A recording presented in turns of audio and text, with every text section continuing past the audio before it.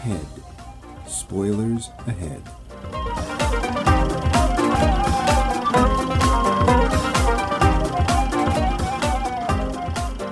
The Honorable, the Chief Podcaster and Associate Podcaster of Max Mike Movies.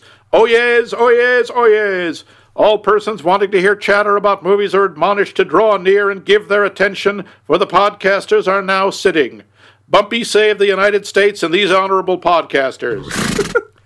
Our new episode in the series Semi-Real People is now in session with Chiefy Weefy podcaster Mike Luce and astonishingly associative podcaster Max Levine presiding.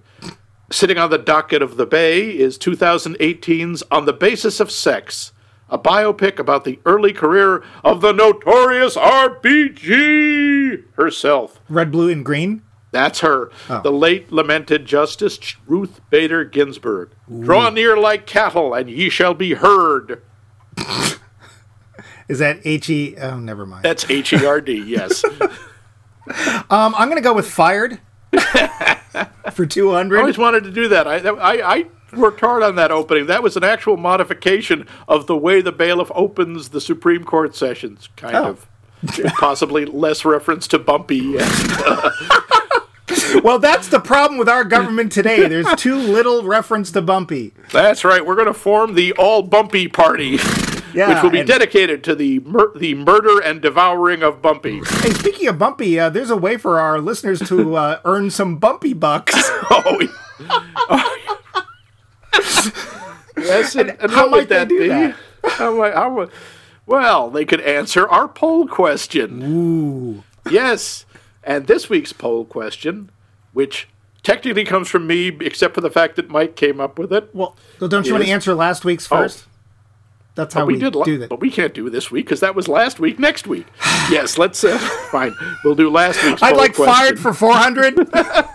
Our last week's question was, is there any actor who, when you see their name attached to a movie, makes you go, nope, no way, not going to watch it? And conversely, is there any actor whose attachment to a movie guarantees that you'll watch it? And we got a bunch of pretty interesting responses. Cool. From one of our longtime listeners and longtime relative of Mike, Val. Her answer was that she will not watch Sacha Baron Cohen. And if there's anything that she will watch whenever they come out, it's anything that Wes Anderson has made. Oh. Interesting choices. I won't not watch Sacha Baron Cohen. I just haven't. I liked the first Borat movie, and he doesn't repel me. I can't say that I would like, oh boy, the new Sacha Baron Cohen's out, I want to go see it. I've seen him in a couple of things. I'm told he's really good in The Trial of Chicago 7. I mean, he got an Oscar nod for that. He doesn't repel me. High praise indeed. Yeah, high praise indeed. Yeah. Who else we got? Yes, from our international contingent, Vince. He hadn't really thought about it, but he tends to keep away from Mel Gibson movies. I can't imagine why. Duck! Yeah. Duck, and he liked his early forms. Yes, we did start all the wars after all. And, and space lasers. Yep. Basically, at some point, his brain melted, and he turned into his racist father. And but the ones that Vince will almost always go see is John Hurt. Oh, which is a really good choice, because John Hurt. First off, that gives you a hell of a lot of different kinds of movies, because John Hurt appears in anything, all kinds of stuff. I mean, he's not Michael Caine, but. No, he's not Michael Caine, because, I'm pretty sure Michael Caine showed up in my graduation video. Also, I think John Hurt's a little more selective, shall we say? I think John Hurt is less of the anything for a paycheck kind. I mean, quite honestly, if they had done a live version of the Harlem Globetrotters are on Gilligan's Island, I think Michael Caine would have been... They did a live version of the Harlem Globetrotters on Gilligan's Island. Was Michael Caine in it? I think he was dressed as a robot, but yes. Sure. Did he swim to Hawaii? Because there's a robot in it. He did not swim to Hawaii. Okay. And from our boy, the Wheeze, saying that Tom Cruise is one that he generally avoids, just doesn't get the appeal. I can't think why.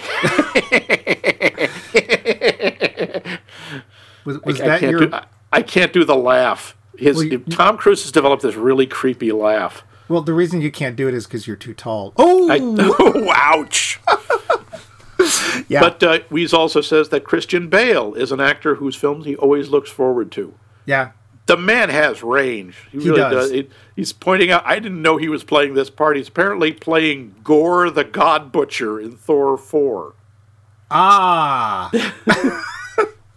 That very popular and well-known first-tier Marvel villain. I thought Gore, and that's with 2 R's, by the way. Of course it is. Was one of those monsters from Journey into Mystery, Blarg or Goom or Fin Fang Foom. Yeah, before Marvel.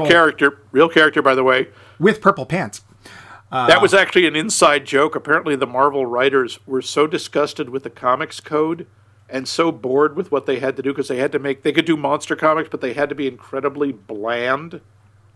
And they got they were just like, nobody noticed we were naming these monsters after basically goofy sound effects. Yeah.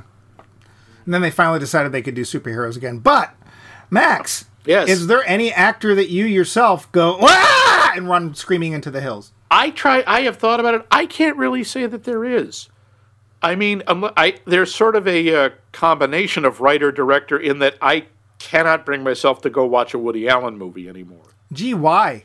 Yeah, funny that. I just can't. But he makes family-friendly. I'm not saying that there might not be a point where I can't go and watch one of his old ones, because some of his old ones are really funny. Yeah. But, yeah, I'd have to say him. How about you? Is there somebody who... Well, and I don't know if there's really anybody... Well, honestly, if I hear Scarlett Johansson is in a movie, that is a big draw. I think she's terrific. I think she has great range. That's why you go see her, is her range. Hey, I just wanted gorgeous. I could look at her pictures, but she's a terrific actor. Okay. So what about you? Is there anyone who you see him in a... Excuse me.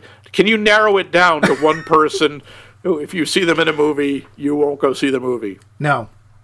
Because you can't narrow it down. There's 2. Two. I generally avoid Tom Cruise because I don't need to see him save the world. Honestly, I swear it's going to get to the point where it's literally him making a movie that only he watches. I think it's just going to get to that. And it's like, if, I don't know, Minority Report pops up, I'll watch that. I don't hate him. And of course, we watched one of his films again, which was... Sure, Magnolia. Where he's really, really good, amazingly enough. So I won't pay for new films, but it's not like Tom Cruise, No, but there is an actor that, for whatever reason, if I'll sit there and watch a preview, and if the preview looks good and I'm interested, and he pops up, I will not go. That is Ben Stiller. And if you really want to make sure I'm not going to go, make sure Owen Wilson is there with him. I thought you were going to say Nicolas Cage, except I know you love National Treasure. I don't love it, but, well, we may get to that. There's a couple of his roles that I will watch. Strangely, that's one of them. I don't know why. But yeah, Ben Stiller, I don't know what it is about him. He just rubs me the wrong way. And Owen Wilson really just rubs me the wrong way. I can't stand them. And I want to go see more Wes Anderson films, but he tends to hire them. Yeah, he tends to hire both of and both the Wilson brothers and... Ben the Wilson sisters. She's the cute one. Yeah. Gary Oldman, I'm kind of in on just about anything he does. I love to see where he's going to go because I never know. Like Christian Bale, although to me more so, he is my favorite actor with a capital A, not because he's acting. I'm so tortured and act. No, he's just, you never know what he's going to be, and sometimes it takes me a while to realize it's him. Yeah. So yeah. New poll question. Yes. Just for next week, what movie do you wish never had a sequel? Multiple sequels, single sequels, like Casablanca. Pod racing. Anyway, not that I'm trying to drop any hints. So what movie do you wish didn't have a sequel? Did not have a sequel. Hey, you can contact us with that answer and earn some bumpy bucks. Yes, we'll tell you about that at the end of the show. Yeah, bumpy bucks. They're a thing. Yes.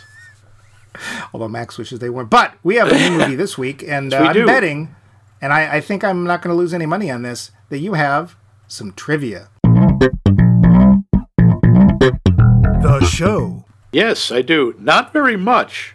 There isn't a whole lot on this movie, but there's some. So, On the Basis of Sex. Budget, $20 million. Worldwide gross, $38 million. Not so good. Failure. Now, this is, I guess, a spoiler, but Ruth Bader Ginsburg actually appears at the end of this movie as herself. And the director, Mimi Leder, really wanted her to be in the movie. She wrote to her and was really happy. She got a response that she said, yes, the appearance took 3 takes because Ginsburg wouldn't allow any more. Well, she was, 90? She was in her 80s at that point, yeah. She also attended the film's premiere along with a couple of her obscure friends, Gloria Steinem and Hillary Clinton. Oh, they're still around, huh? Oh, yeah. And unfortunately, a few days later, that's when she was diagnosed with the cancerous nodules on her lungs. Apparently, she was delighted with the film, even the sex scene. Well, I mean, to be fair, it's more not of a very racy, yeah. No. I mean, it was for me because I wasn't expecting it. And it's like, I'm about to watch a Supreme Court justice do it! Yeah, it's a very strange moment. And even though she plays their daughter, I think it's Jane Ginsburg, Kaylee Spaney is only 13 years younger than Felicity Jones and 11 years younger than Arnie Hammer. Oops.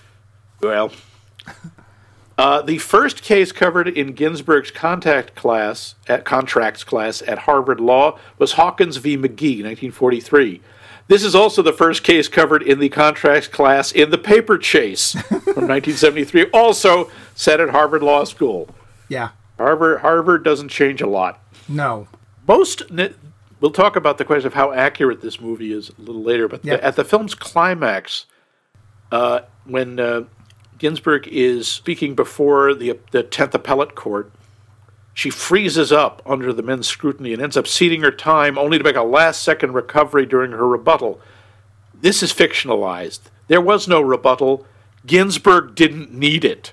No. According to the lawyer DeHart, who was there, answering every question, the novice litigator made exactly the points she planned. Stiepelman has admitted to punching up the drama a little bit. Stiepelman, as he put it, Ruth Ginsburg never flubbed an argument in her life. Mm.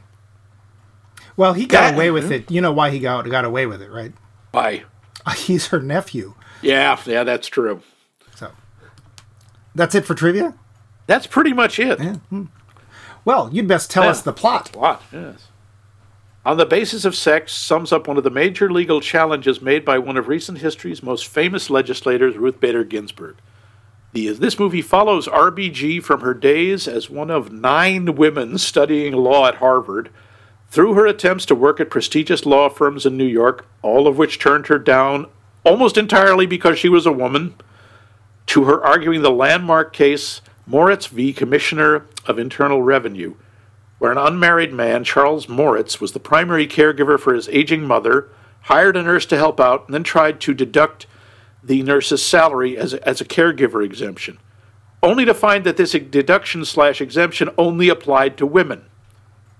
Ruth Bader Ginsburg sees this as an opportunity to challenge laws that support gender inequality and fights to have this law overturned. Throughout her career, she is supported by her husband Marvin and her occasionally contentious but loving children. This is a view into the early days of one of the best-known jurists of our time. That's pretty much it.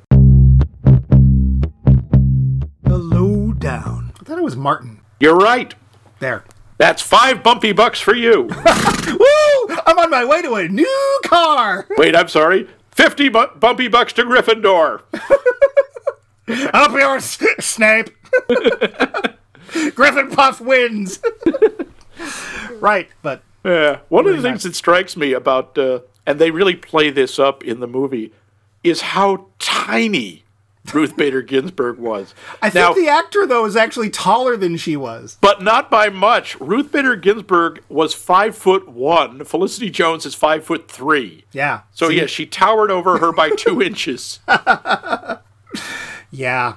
When the movie starts, it starts off with something that made me very quickly go, uh-oh. What? The first words of the film, do you remember what the first 2 words of the film were? I do not. Inspired by. Ah, yes. And I was like, oh, okay. Yeah, there's some question about that. I looked some of that up. Oddly enough, a lot of the stuff most people say is really accurate. If anything, it kind of tones her down. Well, let's get to this because it's one of our questions, and we might as well not waste the answer. So one of the questions we ask of all the films was how accurate was the depiction. And my feeling was this film feels really Hollywood. It feels kind of Hallmarky. It feels kind of movie of the week. And I went and looked it up because it's like, okay, here it comes. And same thing. They were like, yeah, that whole thing at the end that you brought up in trivia where she did not flub anything. She never flubbed anything. That's kind of it. Yeah. And my thing was, when I was watching it, I'm thinking, oh, there's no way the husband was this supportive. Same thing. And everyone who knew them, and they had a lot of friends, all said, yes, he was. Yes, he was. Martin, in fact, one of the parts I liked was when Martin was dating her, one of the ways he, as they put it, won her was by emphasizing how much he respected her, not just how hot he thought she was. Yeah. And also, yes, he was that tall and that good looking. Yeah. I've seen pictures of him. The guy was a good looking guy. She was also very cute when she was young. Yeah. One of the things that I read was that they kind of softened was she basically was known for never having any second dates because, as you pointed out, there were 9 women in her class and all of these Harvard guys. So she would basically be as picky as she wanted. She's like, nope, you. Yeah, it's really. I like the way they started off. They start off with the Harvard song, 10,000 Men of Harvard. And there she is, this tiny woman in a blue dress among this sea of men in black suits. Yeah. The problem was I couldn't understand what they were singing, and at first I thought it was some sort of weird German marching song. And then it's like, wait, is that Latin? And then finally I heard the word Harvard, and it's like, oh, okay. All right, now I know where we are. Well, it's not the Harvard song, but it's a Harvard song. Yeah. Other things I found that were, these are so small that it merely was surprising that they were this small. Charles Moritz was actually first approached by Marty, not Ruth, and they didn't actually meet face-to-face till 1971 when they were doing the actual appeal to the 10th Circuit Court. She also never met Kenyon, played very well, although very briefly, by Kathy Bates. Kathy Bates is awesome. I like Kathy Bates and everything. I wish there had been more of her, but she actually isn't much of the story. No. You should have bought a squirrel.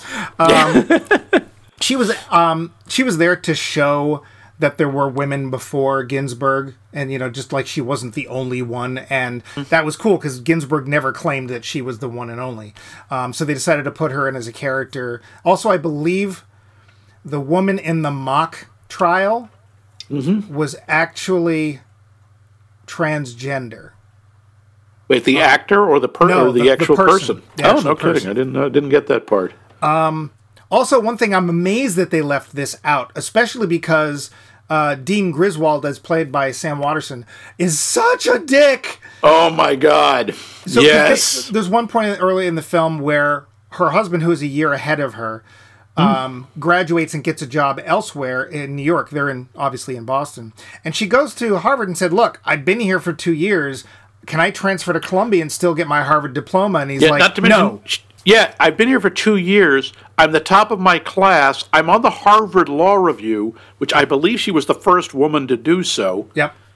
And he was like, no. And she points out, you did this for these other people. He's like, well, that's different circumstances. And he wouldn't say it, but it was because they were men. And there's this wonderful scene, which did happen, by the way. Yeah. This is real.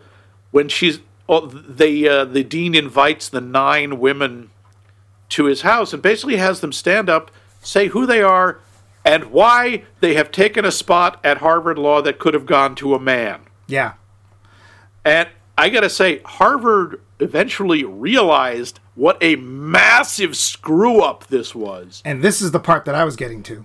they repeatedly try to offer her a law degree, and every time she refused. Yep. So telling them, you can't rewrite history. Yep. Because she went on to be the top of her class at Columbia as well. Yeah. And be on the Columbia Law Review. She had to go to crappy old Columbia. Well, and that's the thing, is that she's like, look, I put the work in, and I've nursed my husband who had cancer and helped him get his degree, and you won't let me transfer and get my original... No, because Harvard's a dick. That is one part they over-dramatize. She did not go to his classes. No, she would get notes from his colleagues, type them up, and help him write his work and type up his work. So, in effect, she was taking 2 law degrees at once. Yeah, and that, which is actually, and they had an infant daughter. But I'm betting that she used that experience to her advantage, as well she should have, because it's like, well, I know what's coming because I'm doing it with my husband. I was very surprised, because for me the film felt very over-polished and, okay, let's overemphasize this as, okay, and she did this and that. And it turns out they actually made her, as you said, look less. That scene at the end, I kind of wish they hadn't done that. Because they kept making it seem like the only reason she couldn't be a lawyer is because she had no actual experience in the courtroom.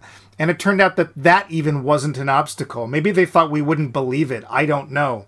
But just having that small person come up and just be like, no, you're all wrong. Let me tell you why. And do it. I was very surprised. I read 3 different articles from 3 different sources because I just typed in what are the inaccuracies on the basis of... And they all came back pretty much the same thing. These tiny little things, but really, no.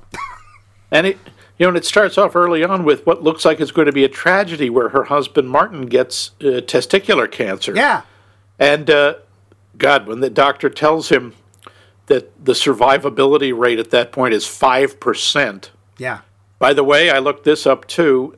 Nowadays, the survival rate for testicular cancer, if caught early, the 5-year survival rate is 95%. Cool. Got better at it.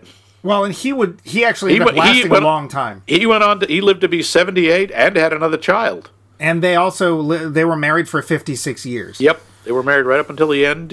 She survived him by 10 years. I will have to say, for as nice and supportive a man as he is, they picked a pretty interesting actor to play him. Before we jump all over Mr. Hammer, please remember a lot of this stuff is still allegations by a lot of different people. Which he denies. Yes, the whole sexual assault aspect and the weird fetishes.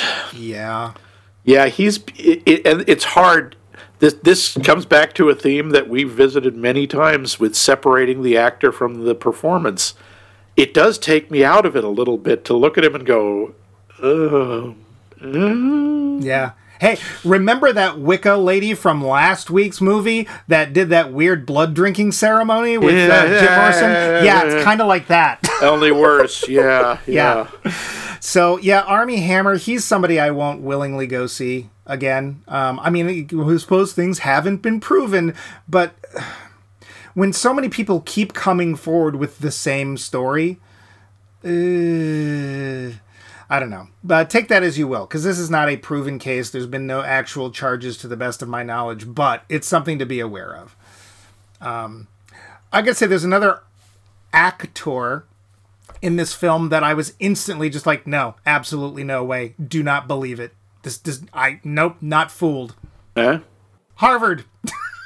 Oh, yeah, that was not Harvard. Oh boy, is it not Harvard. And the that best was thing about so not Harvard. I realized very soon on, it's like, for one thing, I know what Harvard looks like, but I also realized, you're not showing any outside shots of any kind. No, because the movie was filmed in one day in Washington, D.C. to shoot that shot coming up the steps of the Supreme Court, and the rest was shot in Vancouver. Yeah. Well-known home of Harvard, Inc. I don't know. It ain't Harvard University. I grew up in the area, so for me it's easy. When they get to New York, though, I had another note that says, it's probably not New York either. And it turned out it wasn't. Yeah. Sometimes you can just tell. It's like, no. Yep, the skyline's wrong, or the color of the building. There's just something that you just look at it and you go, No, sorry, and I don't care what Soho looked like before it became Soho. That ain't it. You know what it often is? It's the wideness of the streets. For Boston, forget it, because it's like the end of War of the Worlds with our pal Tom Cruise. We've made it to Boston, and there's these like 4 lanes in each direction, streets in the middle of the city. It's like, no. You really haven't. And New York's the same way. Never mind where the Minuteman statue is. You really have not made it to Boston. No. And New York the same way. It's like, sure, there are some big streets, Fifth Ave and whatever, but a lot of those side streets they're showing you, and they're like, some people are going to have trouble throwing footballs across those things. No, that's not New York, because when they built those cities originally, they just followed the cows, at least in Boston. But what did you think of the performances? I liked... I'm sorry, again, what was the name of the actor who played Ruth? That's Felicity Jones. Thank you. We know from Rogue One. Rogue Warfare 1? No. Star Wars, Rogue One, Rogue One, a Star Wars story. Yeah, nope, that didn't happen. She played, what's her name? I actually don't remember the character's name. It's Rey. I know it's not, but it is. Yeah. Because as soon as I saw her, it's like, why did you pick somebody who looks exactly like Rey? Yeah. Okay. In general, I thought she did fine, but her accent... Now, yeah, I had a little trouble with the accent, but not because of the inconsistency. Well, that too. It was inconsistent, but honestly, this is what happens with a lot of people from working class backgrounds in New York. They have very strong this is true a lot of places. They often fight to cover up the accent. My father did that. My father, who was from New York and had underneath a very thick New York accent, spent his whole life erasing it, so it was almost undetectable except occasionally, because they don't think it sounds classy, especially for academia or the law. So I could see with her accent coming out only when she gets upset. When she did it, it did sound a little Bugs Bunny-ish, yeah, Brooklyn Jewish woman. It's like, yeah, it's right. I'm from Brooklyn, yeah, and it was a little cartoony. I didn't hear that. I just heard her dropping her R's, and it's like, where are you from? No, the dropping the R's is fine. But that's it. That's all I heard. No, she did some of the tone occasionally, but again, it was not very consistent. It's a hard accent to do, and I imagine it's especially hard for an English person. Is Felicity Jones Jewish? Yeah, I don't believe so, no. Okay. How about Armie? Armie, I'm not sure. No, I meant, what did you think of his performance? I'm going to guess Armie Hammer is not Jewish. That is a serious, as we say, seriously goyish apunim there. Yeah. Yeah, but I thought he did a nice job. He didn't have a lot to do. They didn't really explore a lot of the depth of Marty, except he comes across, again, when you can separate the performance from the actor, he comes across as very likable, and you just get the feeling this was one of the good ones. You just get the feeling he's a good guy. Yeah, like you, I didn't believe it either. yeah, but apparently he really was. I like the way he is with his daughter. Yeah, and the way he's very aware when the way people treat Ruth. Mm-hmm. How about the daughter? I like her. She's good. I hope she's going on to do more stuff. Oh, I just meant the character. I thought the actor was terrific, but the daughter is very cool.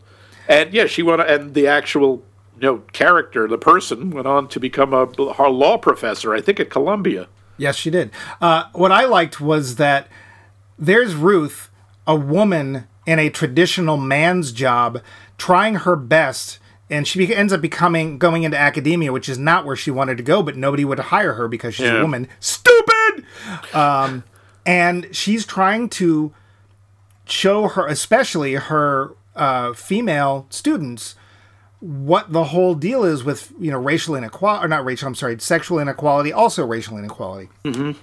And she comes home and she is pwned by her daughter, who basically says, yeah, you talk a good thing, but you don't do anything about it. And Ruth stands there and she's like, yeah, she's got no answer.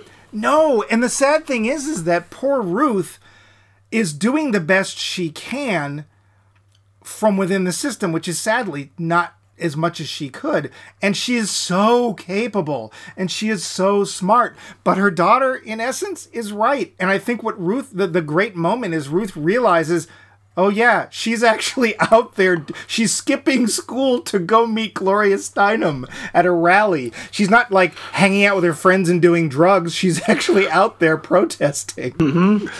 I like that scene where they've just come from seeing the lawyer in Soho, and these construction workers are catcalling them, and Ruth is just going, just ignore them.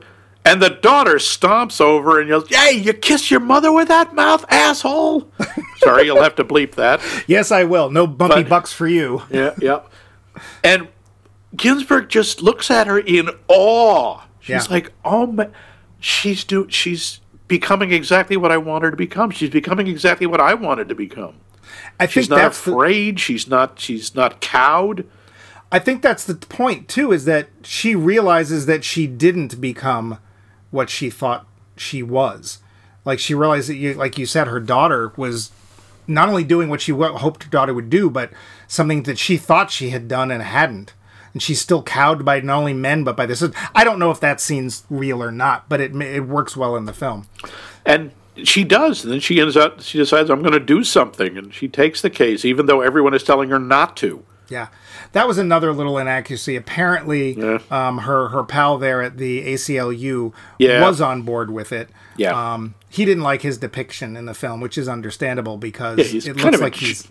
Yeah, it's kind of a jerk.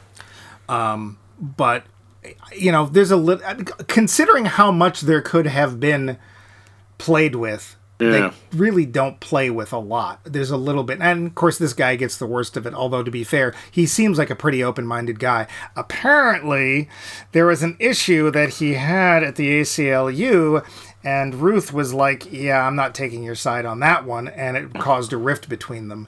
But what kind of issue? I don't remember. There was something internal that he did that he shouldn't have done. And basically it was not good for her career to side with him just because they were friends, because apparently he did whatever it was. And they never patched that up. I came across that in one of the articles. But again, that could easily have happened later on, so whatever. Yeah. I think the performance in this are generally really good. I think they're very solid. I liked Stephen Root, who's almost unrecognizable as the Harvard law professor who's going on with the Solicitor General to fight against Bader Ginsburg. Who's Stephen Root? He was the law professor who kept not calling on her. No, but who is he otherwise? Well, let's see. I suppose one of the things he's most famous for is Office Space. He's you didn't get my red swing line stapler back on the set the building on fire. That's Stephen Root. He's done a lot. He does voice work. He's funny as hell. He is really clever.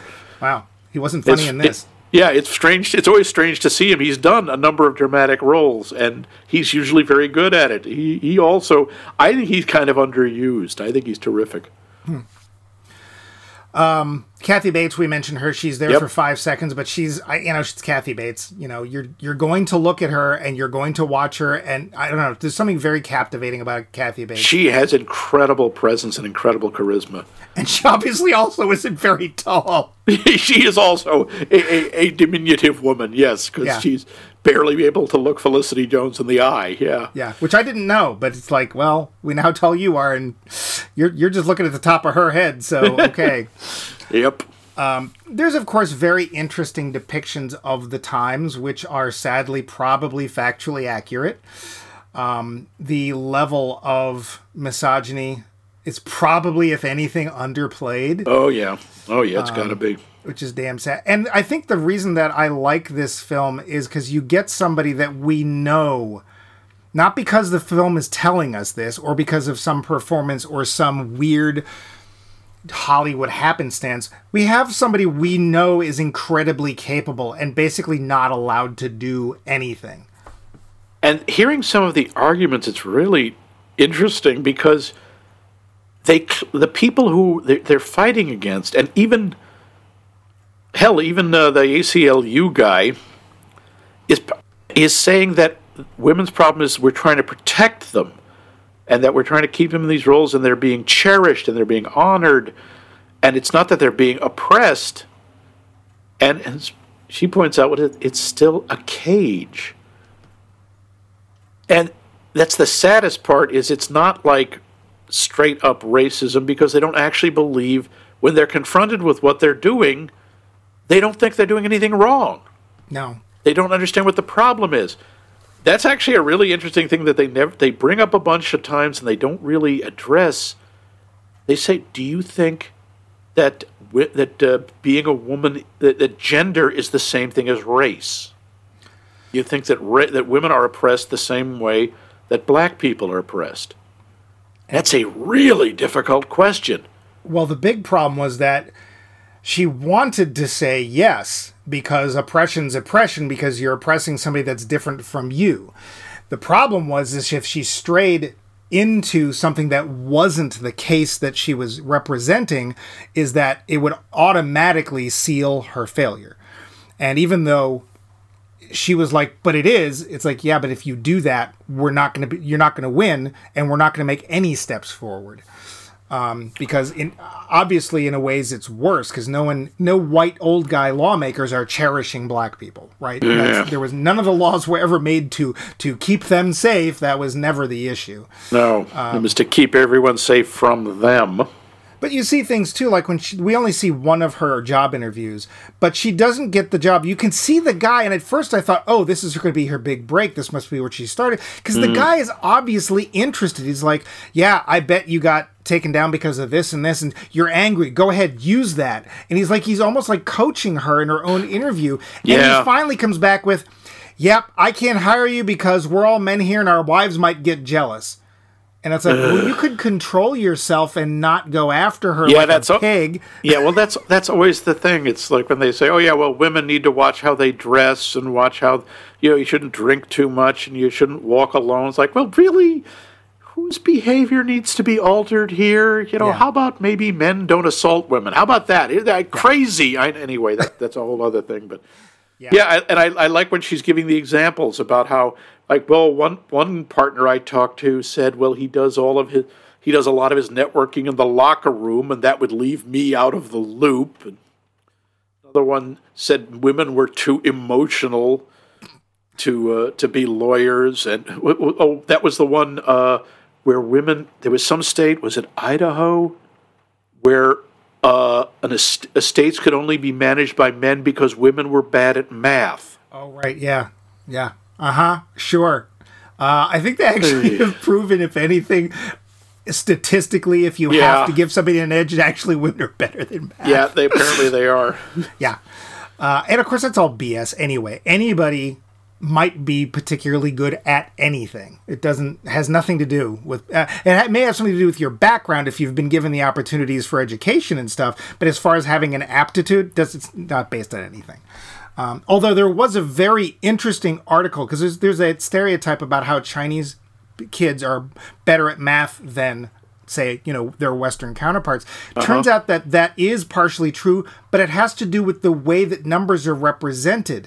They're actually, the way we represent them makes it harder for us to physically multiply them and add them, whereas the numeric system in Chinese, apparently it's much easier to carry that out. And so it's like, oh, well, if it's a cultural thing, I get that. I thought that's another reference to that guy whose name I can't remember, who wrote that book, whose name is really interesting. The guy who wrote that book that time. No, The Tipping Point. Oh, The Tipping Point. Okay, I don't remember who wrote that, but I know can't what either, you mean. And I've read all of his books multiple times, and I could see his Malcolm Gladwell. Thank you. Okay. So yeah, hey, there's you want an interesting book? Read stuff by Malcolm Gladwell. Anyway. Yeah, no, it's amazing some of the stuff they come up. There were arguments about allowing black people into the military, especially for night missions, because it was known that black people had poorer night sight. This is based on. Hang on, I've got it here. Oh yeah, nothing. I figured it was because, as everyone knows, black people tend not to eat many carrots. I guess. That would have been. Yeah, I can hear white supremacists jotting that down. Yeah, well, of course, the best thing about that is that was actually a lie. I loved hearing about that. Do you know about the whole lie about the carrots? Oh, yes, that carrots supposedly gave you better night sight, but that was actually propaganda from the British. The British, because they didn't want people to know about radar. They wanted to think that the British actually had better night sight because they'd been eating carrots. So that's where that whole thing came from. That's hilarious. Oh, no. I remember on Gilligan's Island when Mary Ann ate the radioactive carrots and she developed super telescopic vision. Yeah. Yeah, I never understood. That part I didn't get because it should have given her super night sight. Duh. Yeah, that was the problem with that episode. Radioactive carrots. Vegetables. Yes, some of the other arguments, too, about women and equal rights for women, if we give them, that will be, and I quote this from the film, the collapse of our society. Oh, God. Yeah, they were saying that, like, all, marriages would all end. Yeah. Children would be coming home to empty homes. And that actually brings up a question I wanted to ask you, because that did pop up for me. Were you a latchkey kid? A latchkey kid, like coming home not you had having your own a mom. key? Yeah, in grade school. I don't think I was allowed to have my own key until middle school, because I kept losing things. No, I would come home and mom would be there. So yeah, they talked about the demise of the American family. Economics would take care of that anyway, because the whole thing was the man could go and work and the woman would stay home. Yeah, by 1970, that wasn't a thing. Yeah, I mean, my parents were divorced when I was 7, and my mother was working, but she worked her schedule around so that she was home. But yeah, it was tricky. Yeah, no, I was a latchkey kid. We would come. I mean, we had to wait till I was old enough, but I would say 10. 11, I would come home, and I mean, it was definitely 4th grade, which would have been 10. My sister, of course, she's 3 years older, so that helped. But I would come home with my own key, and mom would get home eventually and, do the mom thing, because dad certainly wasn't going to cook. And that just was the way things were, because you couldn't make enough to live off one salary. Those days were over. And, the idea that it had anything to do with women getting to work as opposed to having to work is just so laughable. And, of course, the whole thing about the cherishing women and keeping them... How about you actually ask one? It's like if a woman... Yes, it's not the idea that, you don't want to be a wife and mother? Well, maybe this woman wants to be a wife and mother, and this woman doesn't. No. It's like... It's that whole, as she says, women are not a monolith any more than black people are a monolith. When people always say, I can't believe, in this country, women are 51% of the population. Why haven't we had a female president? It's like you're assuming all women vote the same way, and they don't. Well, it also depends on the candidate, too, right? Because who's allowed to be a candidate, and if... it's like, it's a woman, but if it's not a woman anybody actually wants, it's the same thing as if it's a guy nobody actually wants. They don't get voted in. Or something weird happens and, we won't talk about that. There's just all this stuff. And the thing that kills me, too, is that when women were finally allowed to do some of the things that they're allowed to do, be a scientist, for example, at which they're really good. A lot of them were just like, and I want to be a mother. And they did that, too. I mean, Ruth in this film, she's a mom. She has 2 kids, and they learned very early on. Don't let Ruth cook. No. Apparently, that was true. Apparently, both of those that A, she was a terrible cook, and B, he was a great cook. Yeah. Women can do anything. That's the answer. They can do anything, just like anybody can do anything. So knock it off. There, we solved it. Yeah, how about that? Yes, we here at Max Mike Movies have solved the problem of gender inequality. Yeah. You're welcome. Let me ask you this. Yeah. What do you like trial movies in general, the courtroom sort of movies? Courtroom movies have actually been kind of spoiled for me. Huh? Because I've actually been in one. But you've been in a courtroom movie? No, been in a courtroom. Oh, okay. I have been called for jury duty more than anybody I know, including my mother, who was finally called in her 70s and was able to say, no, I'm having some sort of procedure, and never had to go. I've been called in 3 states, one of which I didn't even live in at the time. Ooh. I've been called as a witness in 2 separate trials. One of them I didn't actually have to witness. That's a verb, isn't it? Yeah. I'm sure. And the other one I did. And the lawyer who called me Didn't even know why he had called me as a witness, and I had to rephrase his questions to me so that they would actually make sense. Oh, dear. I gotta tell you, Courtroom is really boring. Really, really boring. It all looks so nice and dramatic and like, oh, look at these points and everyone's tense and on edge and everyone's saying really erudite. No. No. Now, Ruth, I'm sure, that would have been something to see. But that's a rarity. So for me, having been to court too many times, never for my own, like I never did anything, but having been to court too many times. You mean you were never caught? Bumpy bucks are real. They're not counterfeit. No. So for me, they don't have a particular draw. How about you? I like them, intellectually. I think some of them are really well done. I can't take the tension. They just really get me right. I get too wound up.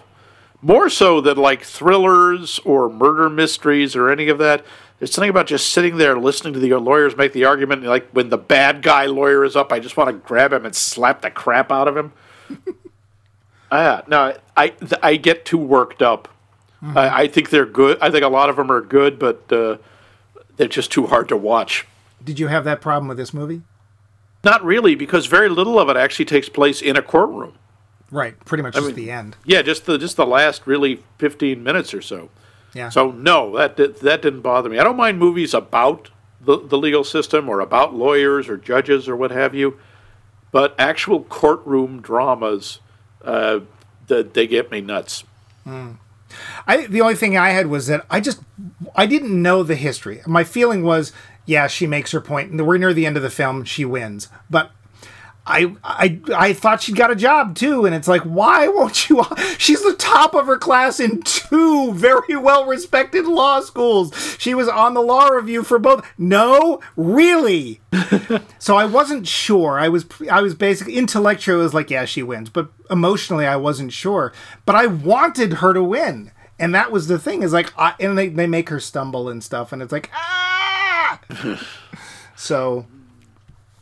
Some of our other questions we have to get to before we get to the end. What do we know about Ruth from this movie, the person? Quite a bit. I think we get a nice picture of who she is and who she was. I don't know. It's not as complete as it could be because we see, in effect, a fairly short section of her life. It's only like, 3-4 years total. You said short. Yeah. Well, that's true. I mean, her daughter's like 15, so we know that much time has passed, but we don't see a lot of it. It's about 16. We start in 54. Yeah, and then goes to about 71. Yeah, 17 years. Yeah, we see some, but I mean, I hope that there would be another movie about when she starts becoming who she became. Yeah. She starts doing she enters the Supreme Court. And she makes these landmark rulings and helps with the decisions. When she joined the Supreme Court, she was considered a moderate, but the court ended up going so far to the right. She was considered one of the more liberal judges. Yeah, but yeah, I think we get a fair amount about her and about what drove her. What did you think?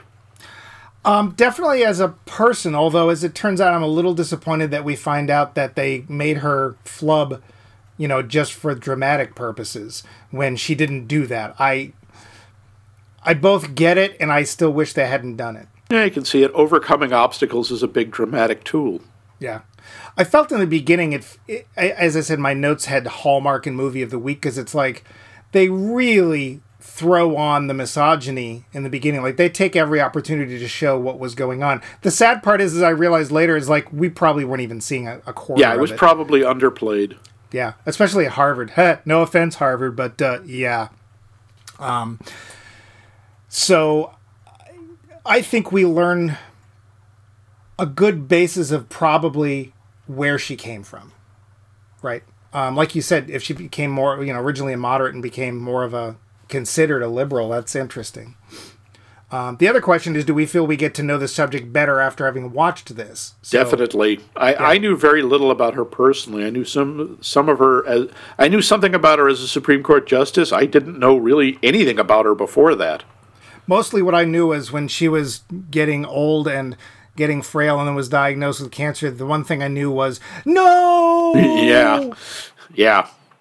So, it was nice to learn a little bit more about somebody who, quite honestly, should have been hailed a lot more than she even was, I think.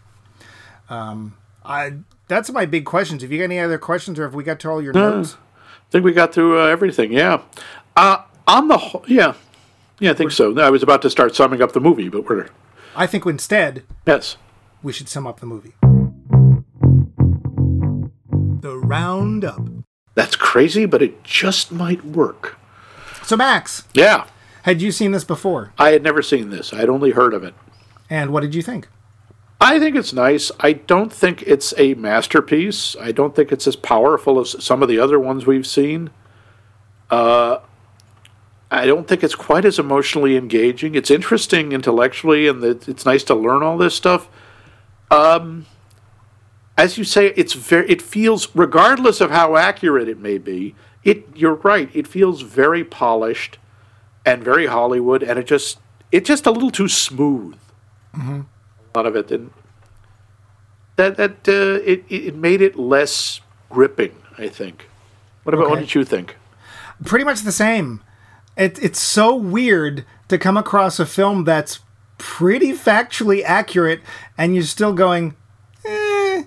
And it's good performances, and the dialogue is good, and the writing is decent. But it's interesting, but I mean, it also has I don't know if there is another biopic that does this. It's got the actual person in it. And I don't know. I thought there was somewhere maybe the person shows up at the end. I don't think it happens often. I can't think of any. They do it after they're dead. Anybody know of any? Are there any biopics where the subject actually makes an appearance in the movie? In the grate, in the ashtray. We're in shot at all times. Yeah. So Miss Monroe was in fact not in the film. Not as such, no.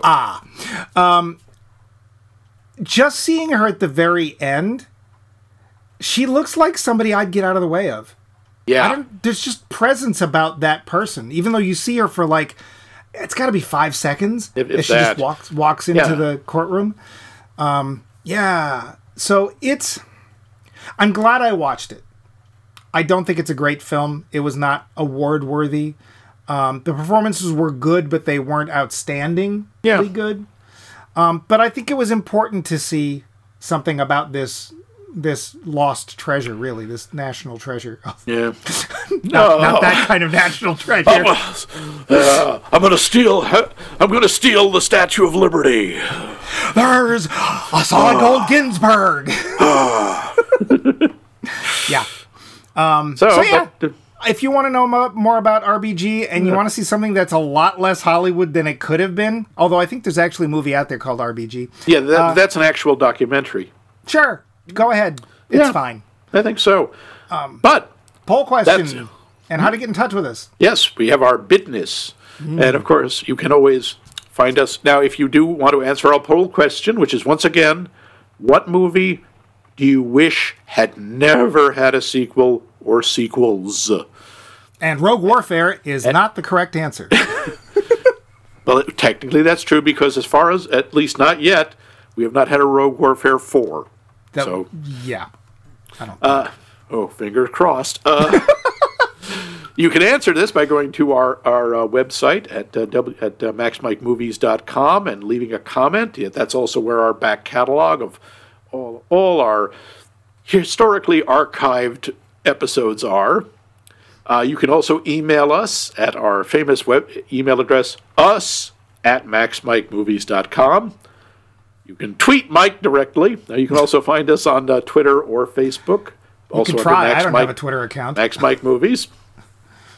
You can, of course, listen to us on the podcast app of your choice. We're on Spotify. We're on iHeartRadio. I think that's it. Yeah. So what are we watching next week? Well, before we get to that, there is something I'd like to do. We haven't done this in a long time, and I think it's far overdue. Okay. I would just like to apologize. Well, I think that's about time. I'm glad you've done this. The healing can begin. What are you apologizing for? Nothing really, but we haven't done it in a while, so That's I kind true. of thought we probably Oh, you just kind of should. missed it? Okay, yeah. Yeah. We're very, very sorry. Very sorry. Yeah, Really. sorry. We won't do it again. No, whatever it was. But yeah. what are we going to watch next week? Next week, I'd like to get ahead. As in, what's that in the road? Ahead? Cricket. Chirp, chirp.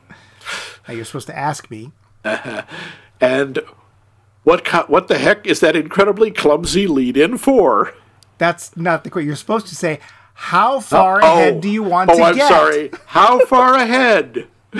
Miles ahead. Oh, my sides.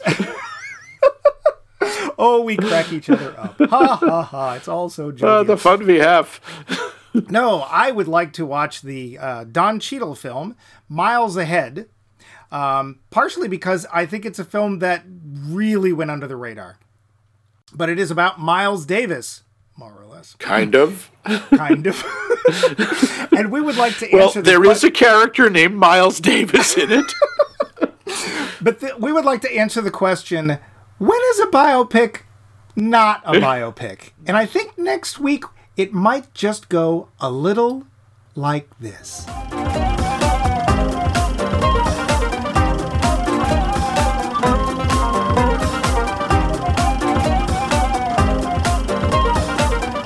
This has been a co-production of The Voice of Max and The Movie Wrench.